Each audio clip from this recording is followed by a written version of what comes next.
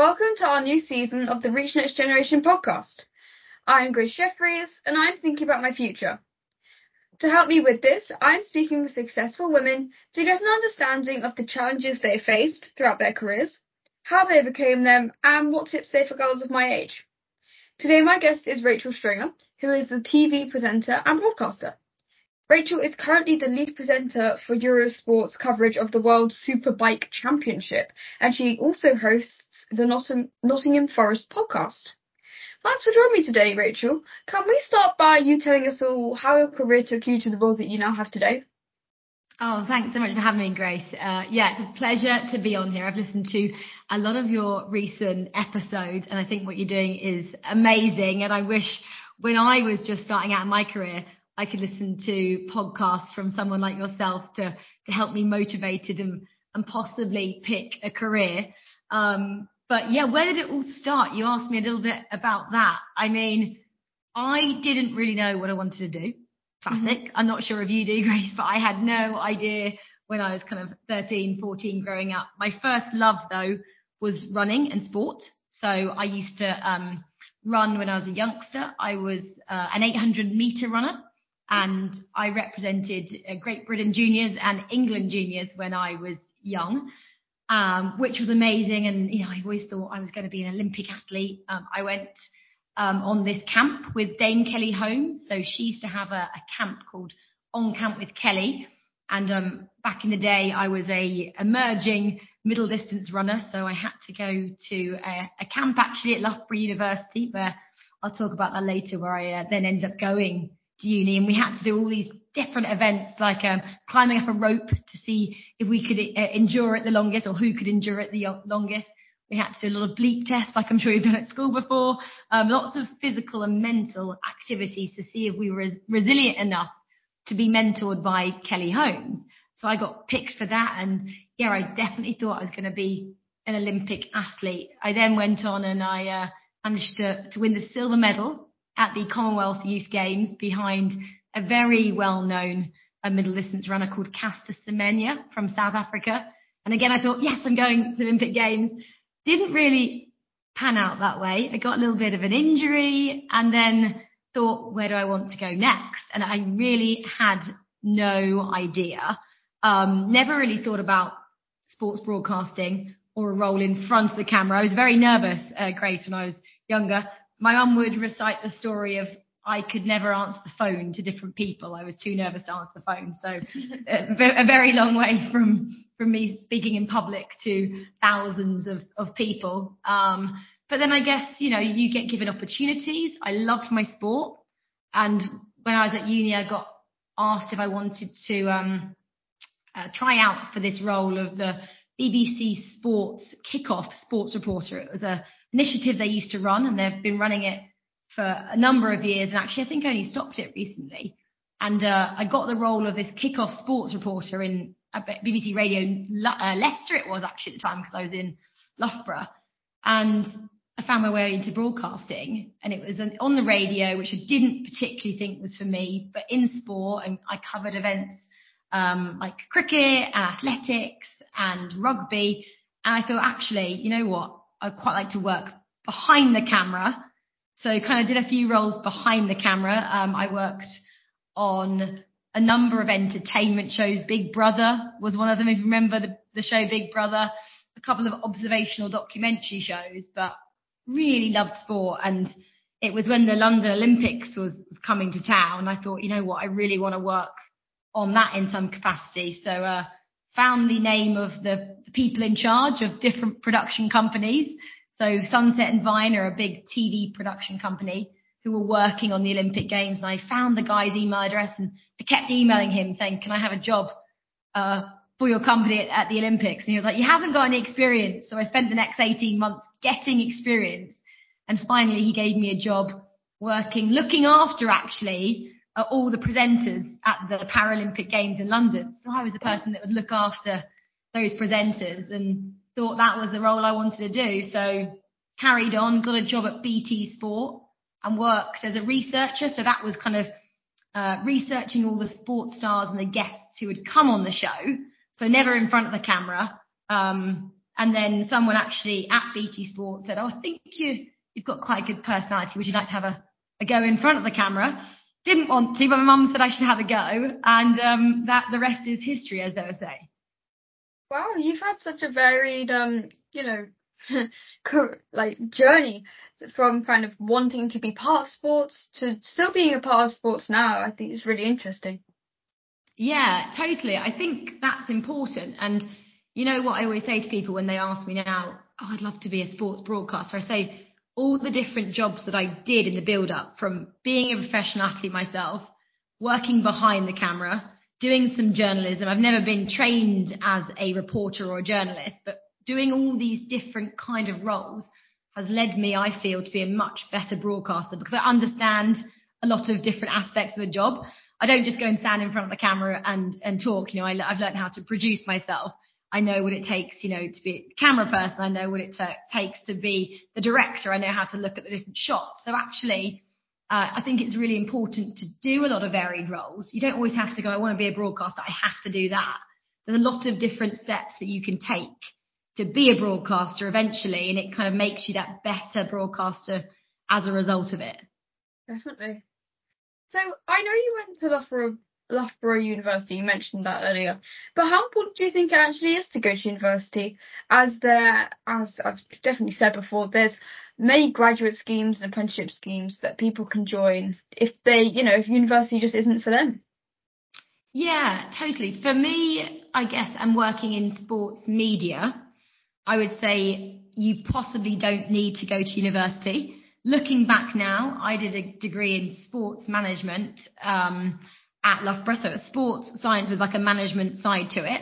At the time, I didn't really know what degree I should do. I just knew that I really wanted to go to Loughborough because that's where the running was at. So when I was running 800 meters, that was where I felt I should go. A lot of the best coaches, a lot of the best athletes went to Loughborough and still do actually to this day. So for me to progress in my running, I felt I should go to university. Subject-wise, I didn't know what to do. I felt like I had a love of sport, so maybe sports science would be the right choice for me. And then I chose the management side just so if I didn't want to continue in sports science or something like that, kind of psychology or physio, I had a backup plan. So the management side of things. But for what I'm doing now, I look back and go, I didn't really need it and I haven't used it. What it has allowed me, though, is given me a lot of contacts. A lot of people who work in sport went to Loughborough, not the same year as me, but you go for a job interview and someone goes, oh, you went to Loughborough, do you know X or do you know Y? And you don't possibly, but it just starts that conversation and, you feel like you're mates even though you're not. But for me, it was also, I was brought up in Norfolk and I guess it's quite it's quite a small place. You have to get your parents to drive you everywhere. There's not much independence being a Norfolk girl growing up. So for me, I guess personally, it was great for development. Just for me to go and see a different part of the country and to meet different people, which I think is great for young kids to do. Depending on your opportunities you have. Norfolk's not the best place to, see a big city or be close to big cities. When I was in Loughborough, I was able to be close to Nottingham, close to Derby, close to Leicester. So it was really great in terms of location. But depending on what you want to go into, I know if you want to go into a profession like in medical profession, you probably have to go to university. So it's just a case, Grace, I think, of thinking about what you want to do, and it's just having optionality. But for me, you didn't need that. And I think there's so many more roles now that experience is just key. In the media, work experience is probably the most important thing. I'd say work experience and networking. Like, I didn't know anybody when I started in the media. My mum hadn't worked in TV. My dad hadn't worked in TV. So again, going to Loughborough, I met other people who had worked in TV and different, sports brands and companies that ultimately helped me. But the degree itself, possibly not. But I'm not deterring anyone from going because I thought it was a fabulous experience. And if I was to have done a different job, maybe in finance, like my partner does, he had to go to university, for example. Yeah, definitely. So the world is changing so much and also very quickly. It's quite scary. So what do you think work for women may look like in 10 years? Or maybe what do you hope it may look like? Oh, good question. I hope it will keep progressing how I feel it has done recently. I've now been in work for about 11 years. So proper work. I had a job when I was a youngster. I had lots of different jobs, but in the media career now for about 11 years. And it's changed a lot even since I began. For example, when I first entered the world of TV, most women were doing roles in production. So, for example, they were people booking the hotels and the accommodation and the transport for all the people, in and around the scenes. There weren't many women in editorial roles, so kind of the producers, the directors, and there certainly weren't a lot of women cameramen or kind of sound women, as you'd call them. So there were a lot of roles like that I felt more women could be in. And we've seen, haven't we, recently, a lot of women become broadcasters now, which I think is great to see so many more women in front of the camera as well, being role models. So that has definitely started changing. And I can't see it going backwards. I just don't want the conversation to be as it still is in 10 years' time now. I don't want to keep going, do we get this paid the same as men? I hope that's not even a question. I hope we know the answer is that we're all on this level playing field. And yeah, I think as we keep progressing as we are, and more people believe they can do the jobs because they see women in those roles they want themselves, we just have more role models, don't we? And then that belief that we can be whatever we are. Growing up, I do a lot of work in motorbikes, like you mentioned. I host the World Superbikes. My role model growing up, of course, was Susie Perry. She was the first woman to ever present on any motorbike. So for me, that was great. And she's still in that position now. So, coming through the world of motorsport, now you've got Lee McKenzie. She presents Formula One. You've got Nikki Shields. She presents Formula E. Amy Dargan was MotoGP. So there's a lot more women in this space. And I think that's so important because there are not many women actually riding bikes or still in Formula One or driving these cars. So actually to have a woman at the helm of these shows for me is really important. And I've met quite a lot of young girls actually at events like Goodwood, and we have a chat and they come up to me and I try and get them in front of the right people just to be seen. Really at Goodwood I met a young girl and I introduced her to actually the Duke of Richmond, and I said, she's a racing driver and she's a karter and she wants to be driving at Goodwood in the future. Can we make it happen? He was like, obviously we'll see what we can do, but it's just kind of making people aware that women want these roles and these opportunities. So as long as we have role models like you and like me, kind of, leading the line for other people, I think young girls and women believe it's possible to have those goals and careers as well in the future. So I hope it's very different in 10 years' time, for sure, Grace. Right. So, throughout your career, have you had any mentors or have there been anyone that you particularly admire? I've never particularly had a mentor. I wish I had. I think a mentor would be really vital. When I actually started, like I mentioned, I was on the BBC Kickoff Sports Reporter scheme, and it was actually a man called Charles Runcie. He selected me for that scheme and actually, I guess, gave me a couple of opportunities that I wouldn't have gotten had I not been on that scheme. So he definitely put me in contact with a few people in and around the BBC and at different sports production companies who definitely helped me in my early stage of my career. And there's just people you meet along the way, Grace, really. I remember back in the early stage, I used to go and do a lot of networking, and I met a guy called John Neal. He used to be head of sports sponsorship at Barclaycard, actually. And again, he introduced me to a lot of different people, which have opened up a lot of different doors.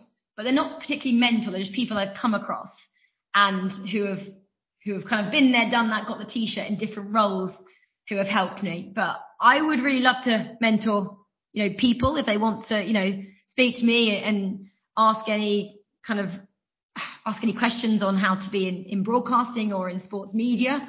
I've recently developed a women's FIFA esports kind of set of tournaments and events that trying to give more women the opportunity in FIFA esports, because there are zero. So we've kind of started creating events with EA Sports and FIFA, which is great. So I've kind of acted as a bit of a mentor to a couple of these young girls and women. But yeah, I wish more people sometimes kind of reached out and said, would you want some help? Because people aren't always open to doing that. And, you maybe don't want to be told no another time. So yeah, again, I'm really receptive if anyone wants to ask me any questions, and would definitely be up for mentoring others, but never particularly had a mentor, unfortunately, myself. Yeah. So what tips would you give girls when they start to think about, their own careers and their own futures? Oh, what tips would I give girls thinking about their own futures? I mean, you don't have to know exactly what you want to do. That is key. Yeah. I really didn't. When I was growing up, I thought, like I said, I wanted to be an Olympic athlete. Then I wanted to be a sports psychologist. And then I wanted to be a sports producer, and ultimately have become a sports broadcaster. So, there's a lot of different roles that I've kind of gone through to get where I am now. So don't worry about, not knowing what you want to be. And it might take you a long while to get there. I always say to people, I take the scenic route. I never go directly where I want to go. It takes me a long time to get where I want to get, but I seem to always get there in the end. I would say, though, you have to try and think of something you think you'll enjoy doing. It's very easy to say, but you're in a career for quite a long time, possibly, and you don't want to be stuck doing something you don't want to. Of course, you can't always do exactly the job you want to do, and you can't love it 100%. But I would hate to be in this position when I was sat in an office really dreading going into work every day. So for me, again, I wouldn't be particularly great at being an entertainment presenter, because I don't like sitting watching Love Island. So that would not be great for me. But the fact that I love watching sport, a sports broadcaster is a great job for myself. So don't worry about, not knowing what you want to do. But when you do think you know what you want to do, go for that wholeheartedly. Set yourself a goal and kind of write down a couple of steps to get there. And, ask around, look for people who have done that job or are doing that job, and ask them for advice. Like I just said to you, if people reached out to me, I'd say, sure, how can I help you? This is the steps I took to getting here. This is what you should do. So people on the whole really want to help.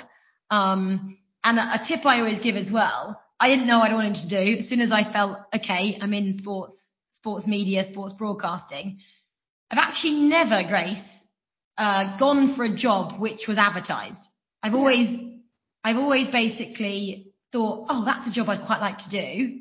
I'm going to find the person who is the right person to contact them and see if I'm the right fit for that role.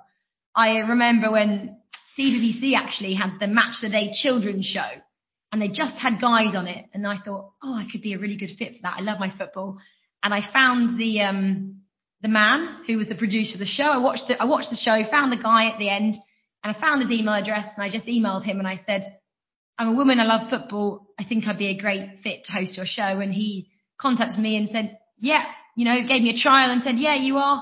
And that's how I got a job. So, you don't always have to apply for jobs. You can be quite creative, network, find the right people to help you. And, who knows where you'll end up. But be passionate about what you want to do. And when you know what you want to do, definitely try and go for that at the best of your ability. Of course. Well, I've really enjoyed chatting with you today, Rachel. Thank you so, so much. And I'm sure everyone listening will now be thinking about some of the choices they're about to make in, their own futures and in their own careers. Well, keep listening to the Reach Next Generation podcasts as I talk to many more brilliant women. And more details about us and our upcoming summits are at reachnextgeneration.com. Thank you to our sponsors and partners, Barclays, Domestic in General, AJ Bell, All Saints, Kellogg's, the Vita Group, and city in the community.